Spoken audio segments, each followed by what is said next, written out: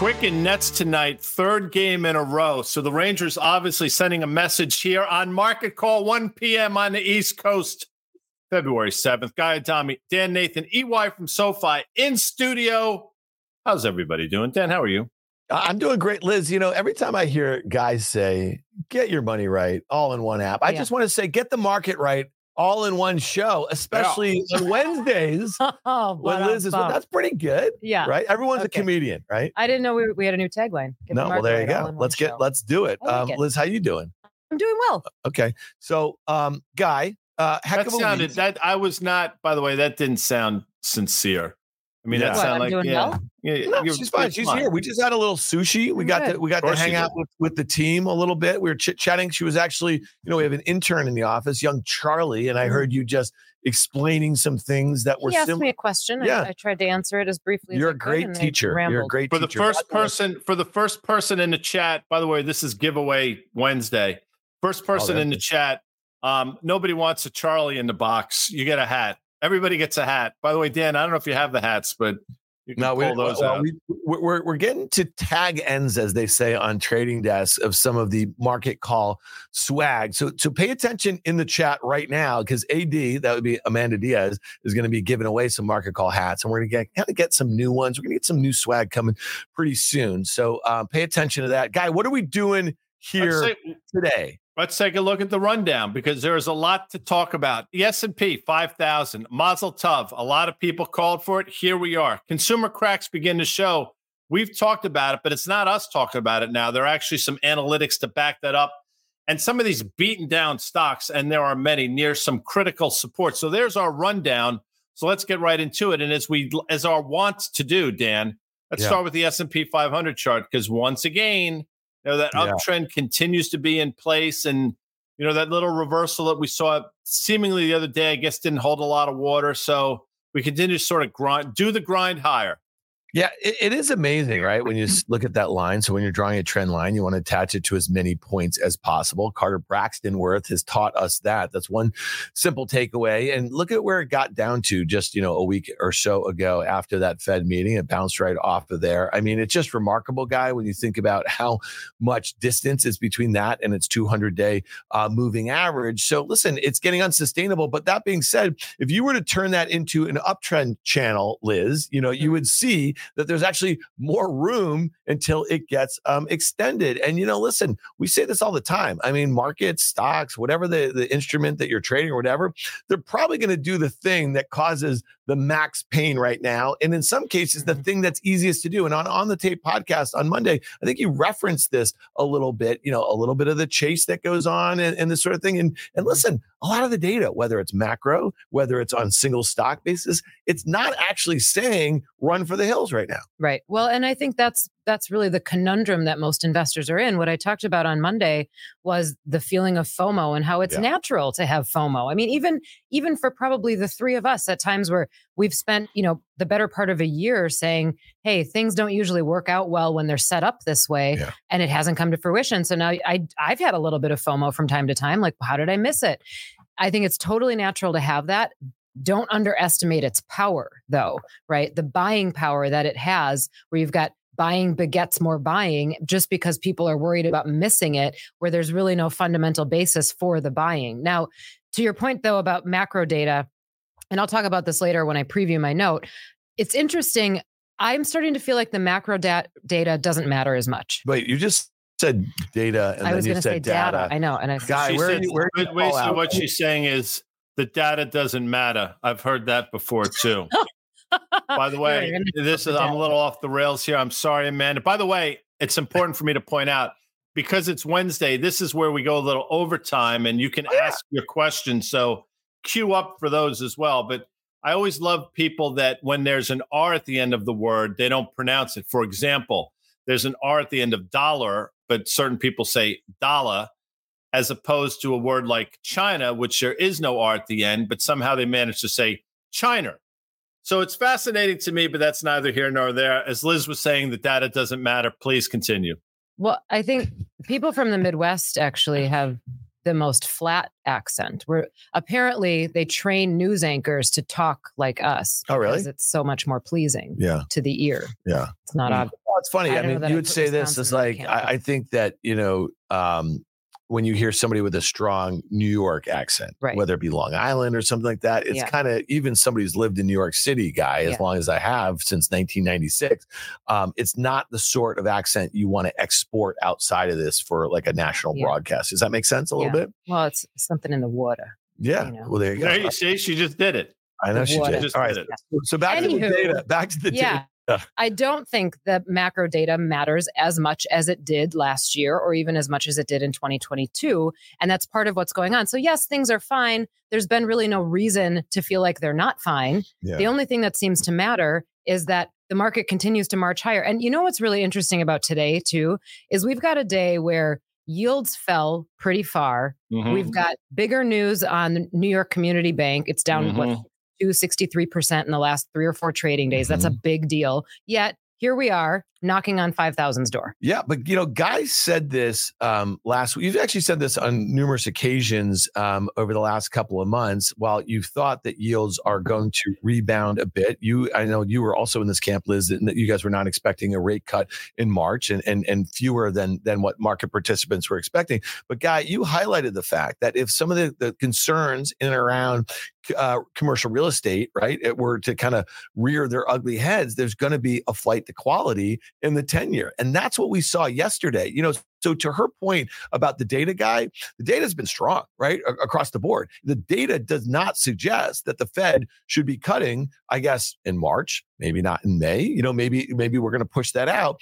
But what happens if the economy remains strong, but pockets in the banking sector, and we can go back a year ago where we saw the fifth largest bank that ever went under, you know what I mean? Like, which was SVB, went under. But it really did not put a big hit on the U.S. economy, right? Like if you think about it there, but so talk to us about yields here, Guy, because what if there is, a couple other banks to go? What if there are further credit concerns? Is there a scenario where the 10-year yield could be a flight to quality, but the Fed's not any closer to cutting rates because the economic data is hot? Well, here's a Muppet news flash for you. And I was obviously last year, this one caught me by surprise, but I won't make the same mistake twice, as they say. But when Silicon Valley Bank blew up, I was convinced that was going to be sort of the ignition to that, that drying tinder heap. And it was going to basically cause the implosion in the market. As it turns out, that was the best thing that happened to the market because obviously liquidity came in. And unless you work at New York Community Bank, have funds there or a stockholder, you're actually in a perverse way probably rooting for this thing to get worse, because the worse these things get, the more apt the Federal Reserve and or Treasury is to come in and backstop things, which we've learned the hard way is obviously an incredibly powerful force for the market in a positive way. So the negative things historically actually are turning into positives. And to answer your question, I do think the move in yields is on the back of exactly that. Yeah. So Liz, we were talking before the show. Let's look at the KRE. Let's look at some of these regional banks. And again, I drew a couple lines on that. The yellow one's the 200-day moving average. We're quickly approaching that horizontal, breakout from a couple months ago. I think that was back in December. We're almost back towards those levels. We broke in from that uptrend that had been in place, right? From those lows in the fall. And the lows in the fall, it really felt like we were on the precipice of something bad, right? If all of those regional banks were in free fall back in, March of last year, we're about to make new lows. What would that mean for the broader financial sector? What does it mean for the U.S. economy and the like? But here we are. And again, that's just a chart. That's just technicals, right?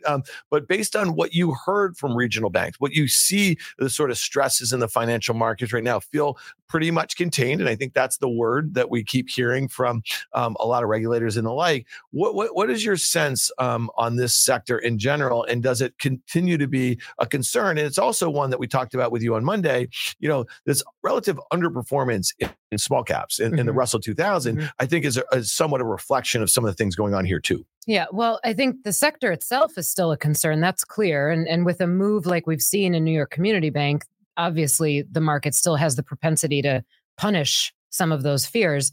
But the real question is whether or not it ends up affecting the rest of the banking system, number one. I think the difference this time, if we have another, let's call it a mini crisis in regional banks for whatever reason, the difference this time is that the big banks probably don't benefit like they did last time, right? So the big cleanup has already happened. Yeah. So I don't know that big banks are going to take what one person's garbage is. It's not their treasure anymore. So you might not see that boost, but I think that there's a chance, and this is probably what bulls would say, and this is likely what we'll hear from regulators and probably from the Fed, just so that nobody stokes any more fear than needs to be there. But I think there's a chance that, yes, things still blow up because we know that there are risks out there. The risks have not disappeared, but it could end up being just a really accelerated consolidation cycle, right? What if a bunch of them just get bought by bigger banks, or some of the bigger regionals by some of the smaller regionals? And yes, we go through a consolidation phase, but nothing ends up being catastrophic. It doesn't take the system down. I think that's actually a decent possibility. Let me add on to that then, because I agree with what Elizabeth just said, but let's just play it out a little bit. I do believe that there's more to come. And if you think about our economy is driven by medium and small businesses that employ, I think, 65%, if not more, of the workforce in the United States economy. Our economy is driven by people having jobs and buying things. People buy things on credit. People use, in large part, these mid-sized and small community banks to access that credit. If these banks go away, their access by definition to credit is going to be diminished, or is going to cost more vis-a-vis some of these larger banks, which I think creates a slowdown. So as much as these regional banks could be, basically in their own silo, and, there's not a broader risk to the system, I think the risk to the system is exactly that, the credit aspect of this, that's going to be harder to access and more expensive to get. Yeah, and this is totally I think that obviously, Guy, I think you put that together really succinctly. And again, these were sorts of concerns that a lot of rational folks, and maybe just people like you and me who have a little PTSD from the financial crisis in 08, 09, 2010. And don't forget, I mean, that was like a rolling crisis that went on for years, despite the fact that the stock market bottomed, right, in April of 2009 or so. It was really, there was a lot of stress in the system for a long time. And that's why we had QE1, QE2, QE3, ZIRP for 6 years. I mean, like think about that, right? And Guy, you've gone on, on many occasions on CNBC and articulated, I think, again, in a succinct way that is not one that you hear too frequently on TV, the unintended consequences of that behavior for so many years. We are still dealing with it now. I mean, that's your point. You used the word perverse before. You know what I mean? The perverse, would be to wish for the worse it gets, the more likely you are to be backstopped. You know what I mean? And so what does that mean as it relates to moral hazard? And I just want to make one point, because a friend of mine pinged me on this last week. And, while JP Morgan was clearly, Liz, the beneficiary of, the regional banking crisis last year, they again, as they have done over the last 15 years, things get put in their arms and they end up benefiting a great deal. Bank of America was like the ugly redheaded stepchild. I mean, like, they got dragged, right, guys? They dragged for the decisions that they made on the treasuries that they bought when the yields were as low as they've ever been, and really the risk that caused on their balance sheet as rates started going higher. And a few of my friends hit me on this, and I didn't see this, that Brian Moynihan, his pay in 2023 was $29 million. It was down 3% from 2022. In 2022, Bank of America stock traded $50. Okay. When the year ended last year, the stock was $30. Okay. It remains. So, Guy, talk to me. And again, this is, there's a board there, there's a compensation committee there. And what planet does that guy deserve to make $30 million based on multiple years of just really poor decision making, whether he was doing himself? Obviously, he's the CEO, but he's got folks that he pays tens of millions of dollars underneath him to make these decisions. At what down 3%, Guy? You think that's suitable? Well, planet Earth obviously is the answer to that question. And it's more specifically the United States, where, we're no longer in this meritocracy. I mean, I said this, I'll say it again. This is a country where seemingly people fail up, and that's a longer conversation for another time. But, when 10-year yields were at their zenith of about 5% or so, Bank of America had a hold to maturity loss on their balance sheet of roughly $115 billion. Now, obviously, that's gone down considerably as rates have gone down. But just think about that for a second. Now, people will say that doesn't matter. It's hold to maturity. Yeah, I get it. And there's not going to be a run necessarily on Bank of America. I get that as well. A whole different depositor base than Silicon Valley Bank. But think about along those lines, what is it not allowed them to do, right? There's also that, you're missing out on a lot of opportunities when you're basically stuck in a bad position. And I think that's what they find themselves in. And I think it's why the stock is traded as poorly as it has. And it's not, again, to cast aspersions of Brian Moynihan. I'm sure he's a lovely guy. It's a much different bank, which a much different customer base. I think they have looked at the world through a much different lens. And maybe they're right. I mean, what the hell do I know? But I'll say this. I mean, that bank got really lucky that rates came down as hard as they did. We'll see how it plays out. No doubt. And Liz, on the other side of this, it was kind of flashing on my FactSet screen earlier today. I was looking at the Carlyle Group, up 8.5%, making a new all-time high. KKR up a couple percent. This is a stock that's up 60% in the last year. Blackstone's up 30%. Apollo's up 43%. This is over the last 12 months or so. And look at these stocks. And one of the reasons that this group guy and Liz is really interesting to me is that, Blackstone is obviously the laggard over the last year. One of the reasons might be, Carlyle's catching up here a little bit too, that exposure to commercial real estate. So like a lot of the focus, again, on that regional banking crisis was, what does it mean for that? The news in and around commercial real estate does not get better. So it's interesting that like some of these are just blowing out while Blackstone is not back to its all-time highs. Thoughts here, because it seems like investors are willing to go out the risk curve here versus, let's say, the banks, the money centers that look more like utilities right now. Okay, so a couple things. First of all, the commercial real estate conversation, I don't mean to dismiss it. It definitely is a risk, but it's a risk that we've known about for a while. It's not going to surprise anybody if something happens in commercial real estate that takes a couple companies down. It's going to be like, well, we knew that was there, yada, yada, yada, right? The private equity piece, and I think actually on a panel at the iConnections conference, I want to say it was Vinny who made this joke, something like, well, if you don't like the way the public market is pricing it, just do it privately and you don't market, right? Yeah.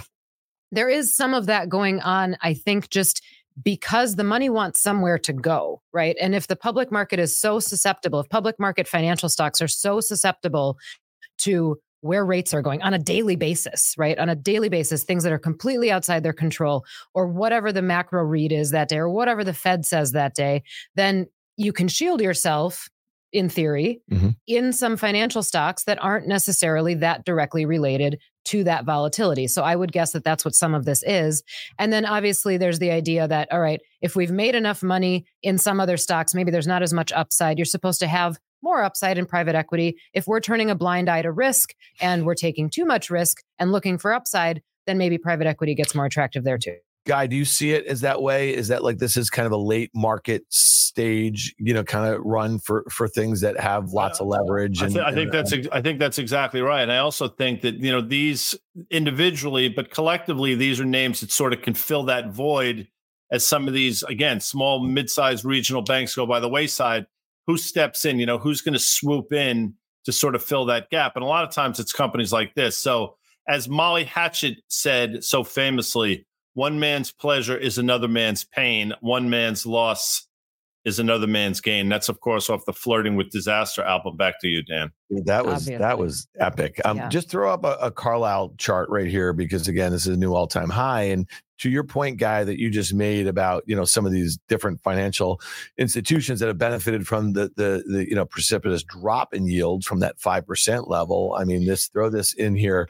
But again, the Blackstone is interesting to me because we spent so much time in 2022 talking about their exposure in BREIT. And because that was a listed REIT, there was a way to maybe draw a line back to Blackstone and look at that underperformance. So to me, all interesting stuff. What are we trying to do here? We're just kind of pick out some things that go into our market mosaic as we're thinking about things on a daily basis. All right, Liz, you were thinking about a few things. We get a preview on the Wednesday market call of the note that drops on the SoFi Investing blog every Thursday morning, and you're going to preview it for us on Wednesdays. But you were looking at some intraday price action in and around some big, what used to be maybe big market moving macro events. Yeah. Well, so first of all, a public service announcement. My Twitter account got hacked. What? So if you no way. At Liz Young find me, it's out there because we're holding on to the name, but it's still hacked. So I may or may not be able to post this on my Twitter account tomorrow. Wait, were there like somebody took over my handle? They changed the handle. I can't log into it anymore. So our social media team is on it. We're trying to get it back and figure it out. But if I can't post this on Twitter tomorrow, you have to find it yourselves. We'll do it. We'll post it here. Here's the thing. I started to think about this because there's been so much chatter about what Jerome Powell has said in the last week or so on 60 Minutes, in the presser, about, okay, we completely took a March cut off the table. And yes, the market sold off a little bit, but it really doesn't seem to care that much. Mm-hmm. So then I started to think, well, then do we not care anymore? We were so obsessed with what the Fed said for so long. Do we not care as much anymore? And what do we care about? Does it matter what happens with inflation? Does it matter what happens with jobs? So we did a little bit of work on that. And I got to tell you, Guy, I don't know if you watched the Grammys this weekend, but it was a good show. I did this whole column themed after the Grammys. So yeah. Before you get into it, I heard the Tracy Chapman thing was great. I mean, obviously I was sort of born in an era where Joni Mitchell was sort of, her stature was rising, but the lip sync of that whole Joni Mitchell thing was the atrocity of 2024. Anyway, back to you. Well, okay. So the title of this piece was from Tracy Chapman's Fast Car, a lyric, play on words. There's a lyric that says, starting from zero, got nothing to lose. I changed it to starting from hero, got nothing to lose. The hero being Jerome Powell in this case. But here's the thing. What we found out was, and then another lyric play here, jobs can love me better than inflation can. That's a Miley Cyrus play. Guy knows that, by the way. She won her first Grammy for Flowers. So here's what we figured out. We figured out, if you can put up the chart about CPI and jobs. In 2022, the volatility that was induced, this is the blue bars for CPI on the left-hand side, the volatility that was induced in the S&P by CPI prints. These are only on the day that CPI is released. You've got a spread of over 10% from the max to the min. So big swings caused by inflation prints. Fast forward to 2023 and now early 2024, which we haven't necessarily had a print yet, but we've had only one. The range has narrowed. So the market has basically said, we don't care anymore. It's not going to induce volatility. You can tell us whatever you want about CPI. We've decided it doesn't matter as much. Jobs, which is the magenta bar, still matter, still can induce volatility. So that's something that we do have to pay attention to. But this answered one of my questions of, we can talk about cuts, we can talk about inflation. It turns out the market is going to do whatever it wants to until and unless it gets really surprised by something else. So later in the column, and this ended up being sort of the takeaway of it, there's another section called Turn the Lights Back On. I'll let people decide what that was from, another reemergence from the shadows. Later on, I talk about the fact that it still matters what the Fed does. The Fed can still induce volatility, but the real high risk event here is that, let's say there's a resurgence in inflation when people have stopped caring about the print, right? That makes them complacent. Let's say there's a resurgence in inflation, and let's say that the Fed has to turn the tightening lights back on, and it surprises everybody. That's where the market gets caught flat-footed. Now, I'm not saying that that's the base case scenario, but this is a period now where I'm starting to feel like we're complacent about macro data. We're starting to almost get complacent about what the Fed is saying. And I think that both of those things still matter a lot more than the market's giving them credit for. No, I think it's spot on. And it speaks to just money flows. And again, there's a certain amount of money that flows into the market, regardless of any of the things that we talk about on a daily basis. News flow, macro data, none of it matters. As long as the money flows there's going to be this sort of rise in these underlying equities, especially the ones that are in so many different funds and ETFs. And I think that's exactly what's going on. So in the world of passive investing, as we've said for years now, I mean, devoid of some disaster, the markets just sort of levitate. And, I struggle with that clearly, because I do think at some point fundamentals need to matter. But right now, to your point, and this illustrates it, they clearly do not. Yeah. And I guess what Q4 earnings season taught us, and most of it is pretty much in the rearview mirror, is that, again, the market, to your point, Guy, in passive investing, investors are okay with the fact that the concentration at the top of the S&P and the NDX, they're also doing all the heavy lifting on the earnings front, right? And so all this stuff under the hood that we try to point out, like whether it be small caps and the sensitivity to rates and credit and all this sort of stuff. I mean, it really has not mattered for the S&P or for the NASDAQ at the moment. And so to your point about this data, it's great to see, Liz, because at some point, you know, it will matter, right? And so the one thing that no one kind of has on their bingo card, and you've spent a lot of time talking about this, it's not like, you know, stock markets do great after the rate hiking cycle, and then you go into that pause period. It's when they start to cut. But what happens, to Guy's point that he's made, I think, a dozen times over the last few months or so, if things were to reaccelerate, because clearly the trajectory of the deceleration of inflation has slowed dramatically, right? And so if there is, and we talked about this on Monday, if there was some sort of geopolitical event, and there are a couple brewing right now that were to cause further disruption to supply chains and, you know, whatever the hell it is. And we do see inflation tick back higher. And then we see rate cuts priced out of the market right now, possibly pulling forward that recession that never happened. Then you have a situation where equities are obviously very concentrated. They're really priced to perfection, right, on a valuation standpoint. And then when you say this all the time, Guy, if passive goes to active, that's how you have a bear market. And I'm not trying to scare anybody out of it. There was plenty of things that happened, stocks to the upside. And we're going to hit another group today that seems to be blowing out,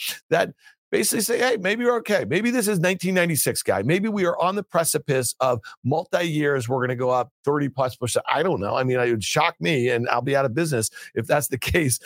So, you know, like, hopefully you guys keep these Betamax we'll remember copies of this. But Guy, what did you make of today? And I just want to throw a sector that you've actually been really, really constructive on, okay? And it's cybersecurity names. Like, literally, for years, I've been sitting next to you when Palo Alto has been reporting, when Zscaler has been reporting, and when they've dipped, you've been a buyer. You like the secular shift. You've kind of been cognizant of the valuation, right? But like, sometimes there are groups that just kind of buck those trends. This has been one for you. Talk to me about that, because look at some of the performance today. Look at the year to date. It's pretty eye-popping for most of them. And then look at the 12 months. Yeah, throw up a Palo Alto chart and you'll see. I mean, this has been a secular shift, and we started talking about these stocks long before there was a risk reversal media. I mean, you go back to sort of the archives of Fast Money, and we were mentioning that, you know, there's going to be this secular shift into cybersecurity, given the importance, given what's going on. And that's played out. Now, of course, somewhat the problem is, and you can look at a Palo Alto chart, some of these downdrafts have been really difficult to stomach without question. I mean, you can look in the chart and see.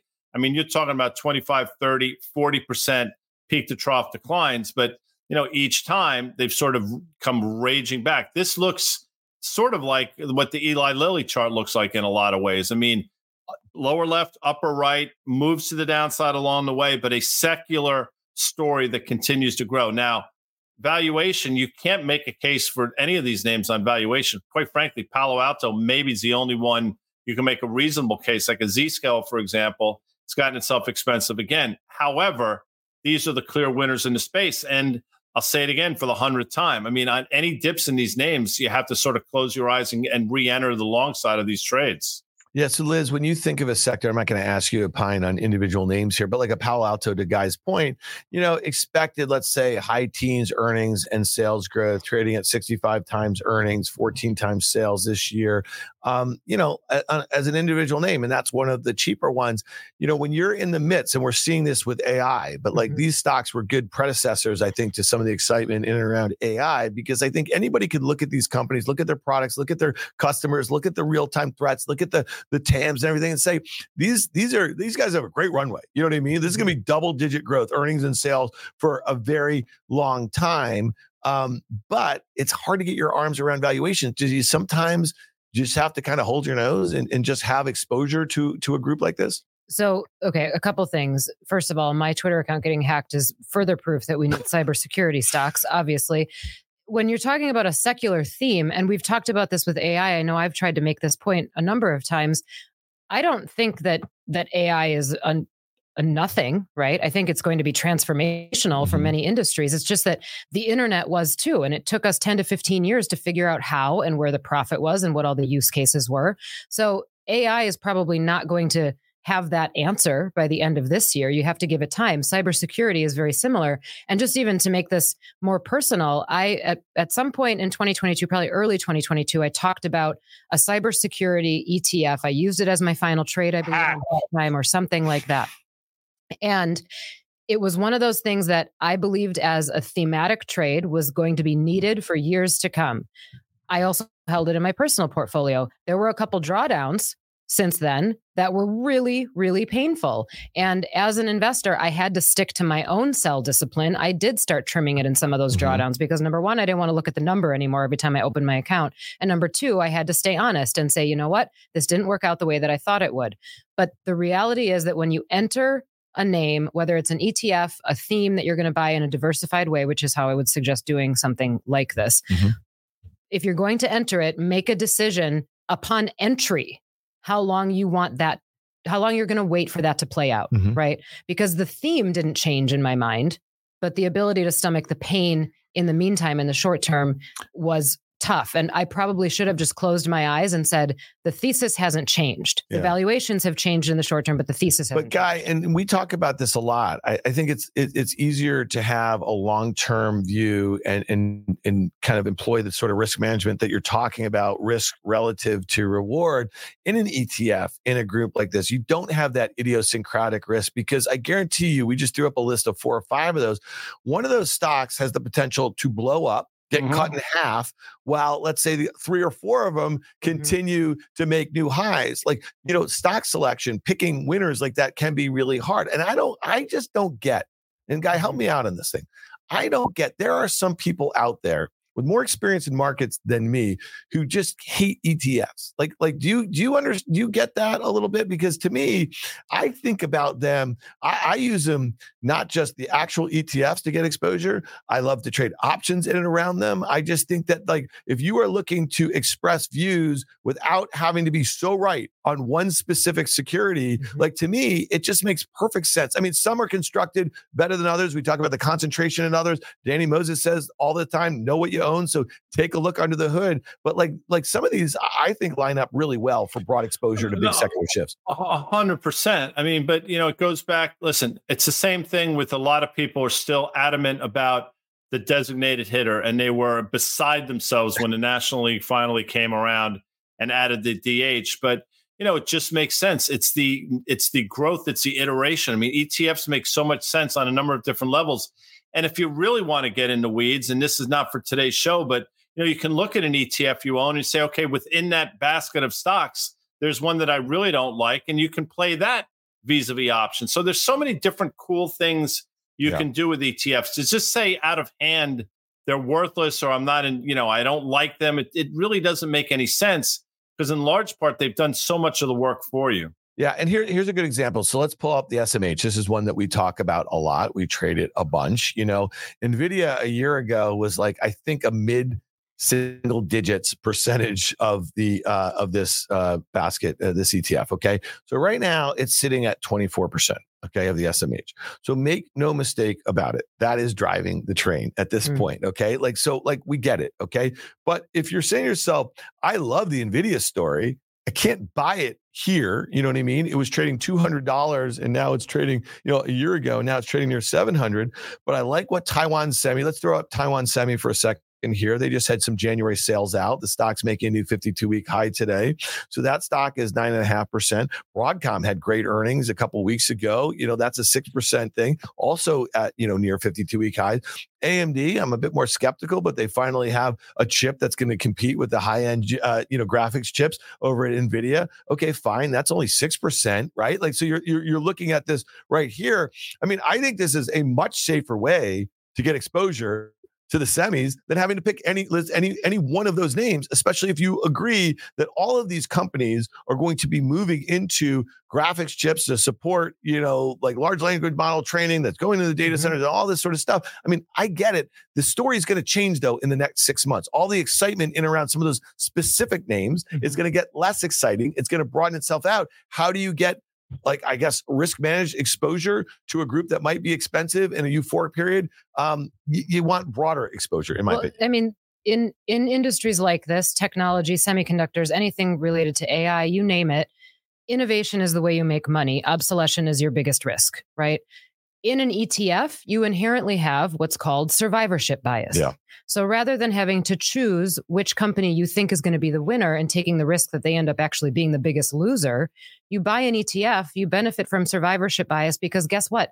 If one of those companies does fail, guess where it doesn't exist anymore? In that ETF, right? It naturally gets taken out. And the ones that did survive and that did become the winners do exist in that ETF. So if you can get sure enough about a theme, about a secular move in markets and in the way that things are going, you buy the theme. You don't try to guess, in my opinion, you don't try to guess which company is going to play that theme the best because it takes so long. And the example I always use is AOL. And you think about the internet, right? And it's like, we didn't know in 1999 that the profit was to be made in internet stocks, in advertising, in search engine optimization, in email, right? We didn't know any of that. And a lot of companies were born out of us discovering that. We didn't know e-commerce was going to be such a big thing.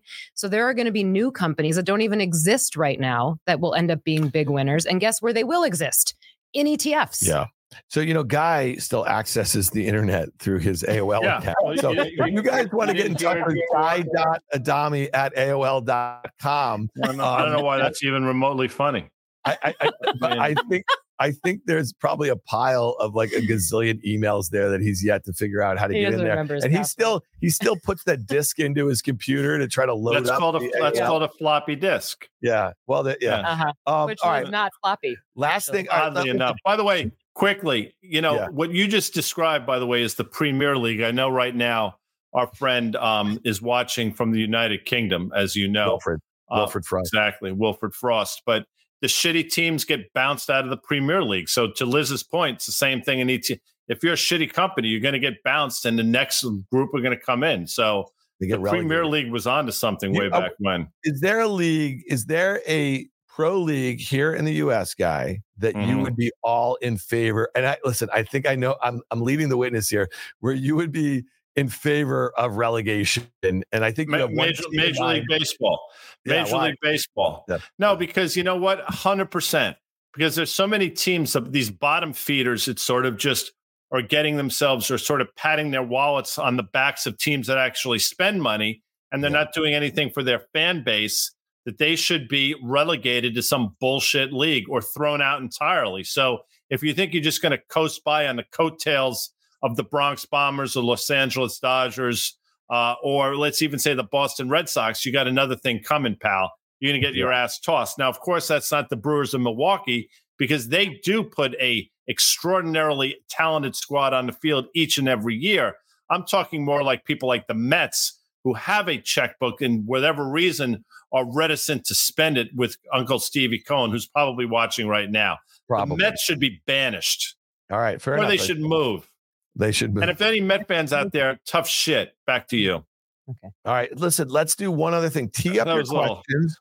I got the questions. I got it. All right, hold on then. But there's one last thing we want to do here, Guy. Throw that Axios slide up, because this is what we've been talking about. Oh, on the consumer front? Yeah. I mean, it's kind of interesting. So you've been highlighting delinquencies, and here they are. Here's a chart of it by loan type. So we have auto loans, credit cards. They're starting to pick up. This is at a time where, the rates on those two things are extraordinary. We had Chris Bitterly, Guy, from Citibank on Fast Money, I think on Tuesday night. And she made a really interesting point. I don't know if I know you caught it because you pay attention. Why? Cheapest thing you can do. Yeah. And she said something that in America, if you, live in a home and what's the number? Is it 85% or so of homeowners with mortgages have like rates, mortgage rates below, let's call it 4% or something like that. And if you have low auto loans and you don't have high recurring, like debt levels, it actually, and you have a job and there's been wage inflation, and then you've had, food inflation and some of the service stuff come down, you feel pretty good, right? But it's the folks that are not in that category that feel pretty bad. So speak to this a little bit, because you've been highlighting this for the last couple of months. That's what's, by the way, those refis and the ability to sort of refi 3 years or so, whatever the hell it was, at those rates anywhere between 3.5% and lower, was obviously a godsend for the United States consumer without question. It's also created, and Elizabeth talks about this, I don't want to say housing problem, but the sort of this housing conundrum, because there's no inventory out there, because people in these homes with the low mortgage rates they're not incentivized to leave. So that's what's going on there. Of course, the flip side of that coin is U.S. consumer debt now, I think, is north of $17.5 trillion in aggregate. Credit card debt now $1.1 trillion. And the average rate on a credit card is now 21.47%. And you're starting to see it manifest in these delinquency rates. And again, I'm just pointing this out just to point it out. If you think this is insignificant, that's fine. I think it's the beginning of something. And, you talk about the health of the consumer. As long as the market does well, as long as people have jobs, people will spend money. The real question is, should they be? And vis-a-vis these graphs and this change, I would submit maybe we're on the precipice of something, Dan. Yeah, Liz, thoughts here, because I know it's something that you kind of track also. And this is the sort of thing that could change investor sentiment towards consumer-related sectors very quickly if we were to see this kind of spike higher. Yeah, well, and here's one thing I would say. A lot of times when we talk about stats like this, it can suggest that we're saying that consumers in general are making bad financial decisions and they're putting themselves at risk and they're just choosing to do that. There's actually a lot of scenarios because of what came out of the pandemic and because of these mortgage rates being so low and a frozen housing market that people have been forced into bad financial decisions by no choice of their own, really. So, for example, let's say you wanted to travel after the pandemic. You didn't want to fly because you had health conditions that didn't allow you to fly. You needed a car in order to do so. That's why used car prices went up so much. You still wanted to buy a car so that you could take your family on a vacation. You had no choice anymore but to buy one that was inflated by 20% because that's all that was available to you. You probably even had to travel 2 states over to get that 20% inflated car. And you had to do it while rates were rising. So you got a bad rate on your auto loan as well, which is why we're starting to see delinquencies in auto loans. On the other side of that, think about how many millennials and Gen Zers there are trying to engage in what's called household formation, right? They're getting married. They want to start a family. They're forced to buy a house because that's what they want. I shouldn't say they're forced. They're choosing to buy a house because that's what they want. That's the phase that they're in life. There aren't a lot of existing homes available because, as we talked about, nobody wants to leave and take out a new mortgage at such a high rate. So they are forced to pay really high prices, which are not really accurately reflecting where the housing market is, but they're forced to pay high prices at high mortgage rates because that's just the stage of life that they're in. So they're setting up to be in a tough situation 2 or 3 years down the road. So that alone puts the consumer in a tough spot. And then you see things like this where you've got auto loans, I guess technically are secured, but I'd put them in a category of risky debt. Credit cards are unsecured. You've heard stories about people taking out personal loans in order to pay off credit card debt, right? And all of that eventually will come out to, we'll see a top in whatever these delinquency rates are. I just don't know where that top is. Yeah. And tune into the Friday drop of on the tape, because we're going to talk about an article that was in the Wall Street Journal yesterday, or maybe this morning, why Americans are so down on a strong economy. And I think this is just a really kind of interesting, it kind of speaks to this conversation that we just had, but it might actually, if we kind of dissect it properly, and Daniel will be with us, it might kind of offer up some ways to kind of express different views in the markets that could be unique to 2024, especially given all the uncertainty. All right, guys, last thing, we got to hit this before we get to the questions. Alibaba down 5% today. It had a big run. This is a name that you and I both thought could have a nice little bounce over the last month. It's had that. Disappointing results here. Didn't get really all the way to the top end of that downtrend that's been in place over the last 6 months or so. So it still feels a bit range bound. We've been talking about the FXI. We talked about it yesterday, the ETF that tracks large cap Chinese equities. We know that, some of these tech stocks are big components of that, Alibaba obviously being one of them. Let's pull up the FXI here for a second. And you and I have been saying, where to put the stop. If you want to be contrarian here, we're going to stick with that stop. That's why we draw that green line there. We talked about ways to kind of express a contrarian view, defining your risk possibly with options or so. Thoughts on the results quickly, the stock's reaction, and FXI. Very surprised. I'm very surprised. I mean, I would have thought north of 80 on the back of earnings. They announced a $25 billion stock buyback, I think. Obviously, the run, maybe it was just people saying, buy the rumor, sell the news type of thing. I'm not ready to sort of give up on the Alibaba trade, although, common sense suggests over the last 4 years, every rally has been sold. In terms of the FXI, I think you hit the nail on the head. 21-ish is sort of your line in the sand. That was obviously the low we made. I think October of 22 is basically the low we made in 2008. traded down there recently and bounced. I think you can stay with it. The fundamentals suggest otherwise. I get it. Both of these are purely a technical trade, Dan. Yeah. All right. Let's do it, Guy. Let's light her up. All right. I got questions. Here we go. Liz, get around. Get ready, sister. EY's she's got to dip at some point. Here's a good one from Steve B. Would Dan sell puts on Snap here? And you actually talked about Snap last night on the show. And this is something we typically don't tell people to do, obviously the inherent risks. But if the vol's enough, and if you are happy owning the stock at a certain level, maybe this is not an insane idea. All right. I love it. Actually, we're going to tease this a little bit. So the stock is down 35%. And I said, as my final call on Fast Money last night, and I've literally done this almost every quarter for the last, look at those gaps. You can see where they are. The stock runs up into earnings, gaps lower, and then it fills in the gap. It literally does it almost every quarter. Now, here's the deal. We're right at that 200-day moving average, a 35% drop on one day, and it's not done. Pull up the 2-day chart of this thing, okay? Where's the valuation support? This is a company that on a GAAP basis is going to lose $1 billion in net income. Okay. Sales are declining. They're cutting costs aggressively. TikTok's eating their lunch.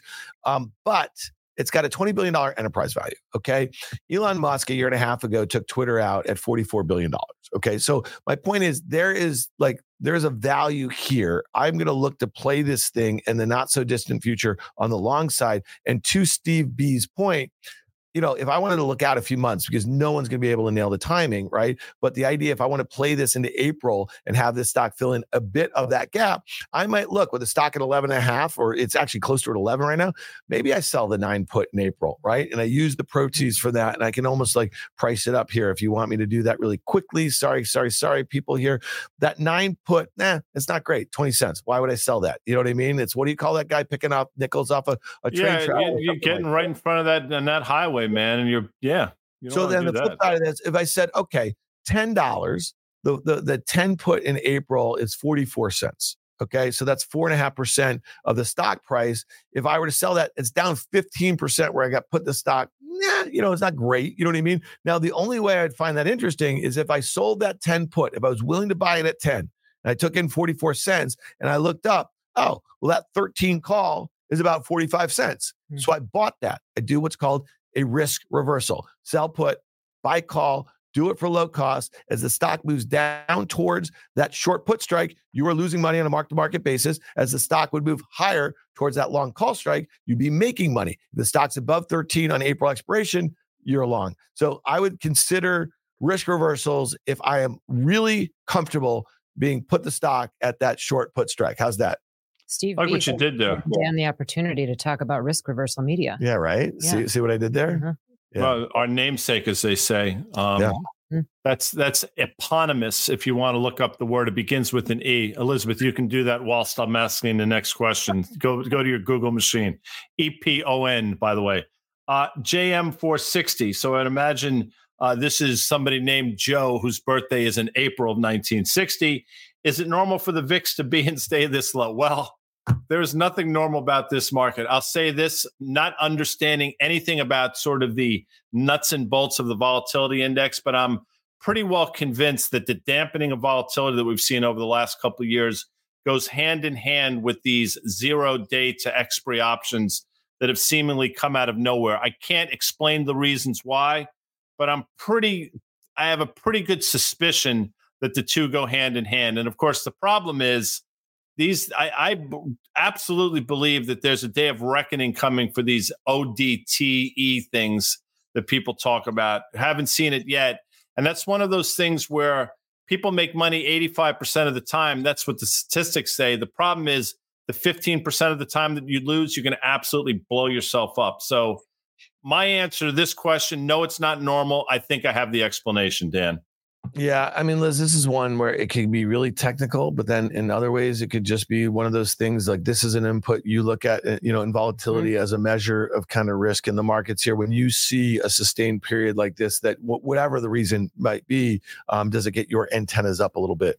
I mean, it did a while ago and then it stayed low forever. So it just feels like it's not worth looking at until it's worth looking at. And it just hasn't been. And I think Guy is right. It probably does have something to do with the 0 days to expiration options. But I think the key to what he said was, I can't explain it. I don't think any of us can explain it. And if ever there's something going on in the market that nobody can really explain, chances are we will eventually be able to explain it, and it's not going to be a fun explanation. So I don't know what's going to end up causing it. Generally, when I look at the VIX and it's been this low for this long, it does feel like a rubber band that just keeps getting pulled back further and further and further before it snaps. But also remember, when the VIX spikes, that's all it ends up being usually is a spike. It happens very quickly. It comes back down very quickly. So it's not one of those things that you can see as an indicator slowly moving over time and catch a trend line in necessarily. It's just if crap hits the fan, the VIX is going to spike. Whoa. And then it's the a family show, Liz. Relax. Hey, if these guys can pull this out to maybe a 5-year chart really quickly, because, again, I think Guy's point is that you would think a lot of folks are buying these 0 days expiration, right? So, just kind of taking intraday shots, not having to put, what a lot of dealers are doing is they're selling them, right? Because they know that they're going to expire at the end of the day. And then they feel like, they got a good, feel on what the market, how it's going to do. And we're not seeing a lot of intraday volatility to the point of the charts that you were just showing us, that sort of thing. So that sort of behavior, Guy, I think what you're saying is vol dampening on a daily basis. But if there's ever a reason to sell stocks, and just the last point is like, this thing can bang around near lows for an awful long time. And you trying to buy premium all the time it's going to be like feeling like death by 1,000 cuts, trying to play for that pullback. So I just wanted to make that point. Yeah. And quickly, before we go to our next, I think, final question, 2 times in 2022, and there were 2 times that we got very bullish, was in June of 2022. Go back to the VIX chart real quick. That's when VIX spiked to about 34.5. And then again in October, where you saw a very similar move in the VIX. Both those times, the VIX was giving you some confidence that, maybe the panic was in and there was an opportunity to buy the market. Now, 2023 was sort of its own animal, but I remember specifically in 2022, the VIX helping, to Elizabeth's point, is something you don't watch until you do. This is from KK0314. My question is, where should I go in equities that will do well when the sell-off gets bad? So this is what I will say, and I'll try to connect these dots quickly. I think if the sell-off gets bad, it's probably because something broke in technology. If something breaks in technology, I think there's going to be a rotation from technology into energy stocks, and very specifically. So I think if you're concerned that the broader market is on the precipice of something, I think the money is going to find its way into an energy sector that's sort of been left on the side of the road. EY, I'm not looking for specifics, but what are your thoughts on that? Well, first of all, I think if that happens anytime soon, money stays in money market funds for a while. Mm-hmm. The other thing is, if money is going to rotate within the equity market, what I would recommend doing, and some of the energy stocks fall into this category, but I'd look at dividend paying stocks, because if crap hits the fan, chances are the Fed's going to start cutting rates faster, or at the very least, the market is going to expect the Fed to cut rates faster, which means that yields come down and dividends start to be more attractive. Dividends ETFs in particular, usually more skewed towards staples and utilities, which are the classic defensive sectors. Another defensive sector that you can look at, although it's seen a decent run recently, is healthcare, particularly in the large cap space. Serves as a defensive sector usually, but not quite as traditionally defensive as staples and utilities.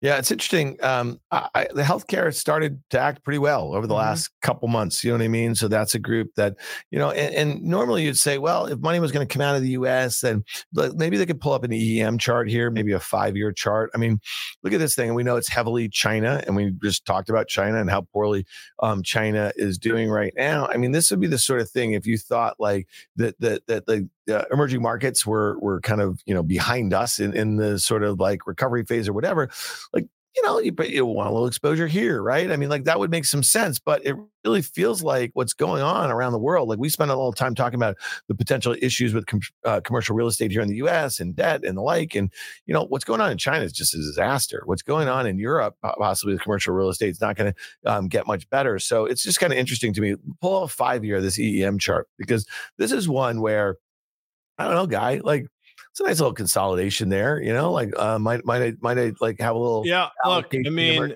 you'd hit the nail on the head. If you think China's going to go to the upside, this is a way to sort of, I guess, mitigate some of the concerns around China, but China's going to drive this boat without question. So I'm with you on that one. And maybe you have seen in a year and over a year now, consolidation in this thing. We'll see. Last question is from Scott A. This is right up EY's alley. Do you think the longer it takes the Fed to cut, the bigger the first cut will be? As Rod Stewart said so famously, I know EY knows this, the first cut is in fact the deepest. Do you think that's going to be true for Jerome Powell at all? I thought it was Sheryl Crow who said that. No, okay. You see that? Okay. I can't even, because yes, I'm sure she covered the song. I have no doubt that she did. Good for her. I'm sure she's lovely, but she did not make that song the hit that it's known to be. Okay. Anyway, please. Generational. Rod Stewart, by the way, as Dan knows, was a member of the great band Faces, along with Ron Wood and Kenny Jones, the drummer. Kenny Jones then came in to be the drummer for The Who after the untimely demise of one Keith Moon. And I said the word demise the same way Quint said it in the movie Jaws. Back to you, EY. So the question about the longer it takes them to cut, the bigger the first cut will be. I've been talking about this a lot, particularly with my analyst, and just kind of philosophizing about it for the last couple of days. I still think the first cut is 25 basis points because the Fed doesn't like to surprise people or shock them coming out of the gates. They like to kind of warm us up to the idea, right? So even if they wait until June to do the first cut, I still think it's 25. If something happens between now and then, I might change my tune. But I do think that the longer the Fed waits to cut, the bigger that some subsequent cut may be. And I made this point, I believe, on Monday. The Fed was late. They admitted that they were late in 2021. They waited until March of 2022 to start hiking rates and now have admitted that maybe we could have started a little bit sooner, right? Which then forced them to have to hike rates in a big way. So we started with 25. But then it was 50, then it was 475s in a row, then it was another 50. So we went up fast and they had to accelerate the speed because they were late. If they're late on cutting, I think they'll have to do the exact same thing on the other side. They'll have to accelerate the speed in cutting because they'll realize that the data is getting ahead of them and they were late to start cutting. Now, I'm not saying that I can say they'll be wrong. It's difficult to time that, obviously. But I do think that the further these get pushed into the future, the higher the chance of us seeing at least one 50 basis point cut this year. I believe it was Rocky 2 when Rocky, felt all, I think he was pretty confident in himself. Maybe it was Rocky 3 and he was working out in this swank hotel and Burgess Meredith wasn't particularly happy with the workout. And as he was walking out, Burgess Meredith, he heard some piano player in the gym that Rocky was working out and was just problematic in and of itself, playing the Rocky theme, and in only Burgess Meredith fashion said, change your tune, which Elizabeth just said as well. So we're going to change our tune here because we're out of time, Dan Nathan, but I want to thank EY from SoFi. I want to thank you, SoFi and FactSet, and of course the audience and all the people back at our headquarters doing yeoman's work. We will be back tomorrow, which will be Thursday, and I think not only will the great Carter Braxton Worth will be joining us, but Dan, if it's Thursday, it's what? Butters. Bitch. See you tomorrow.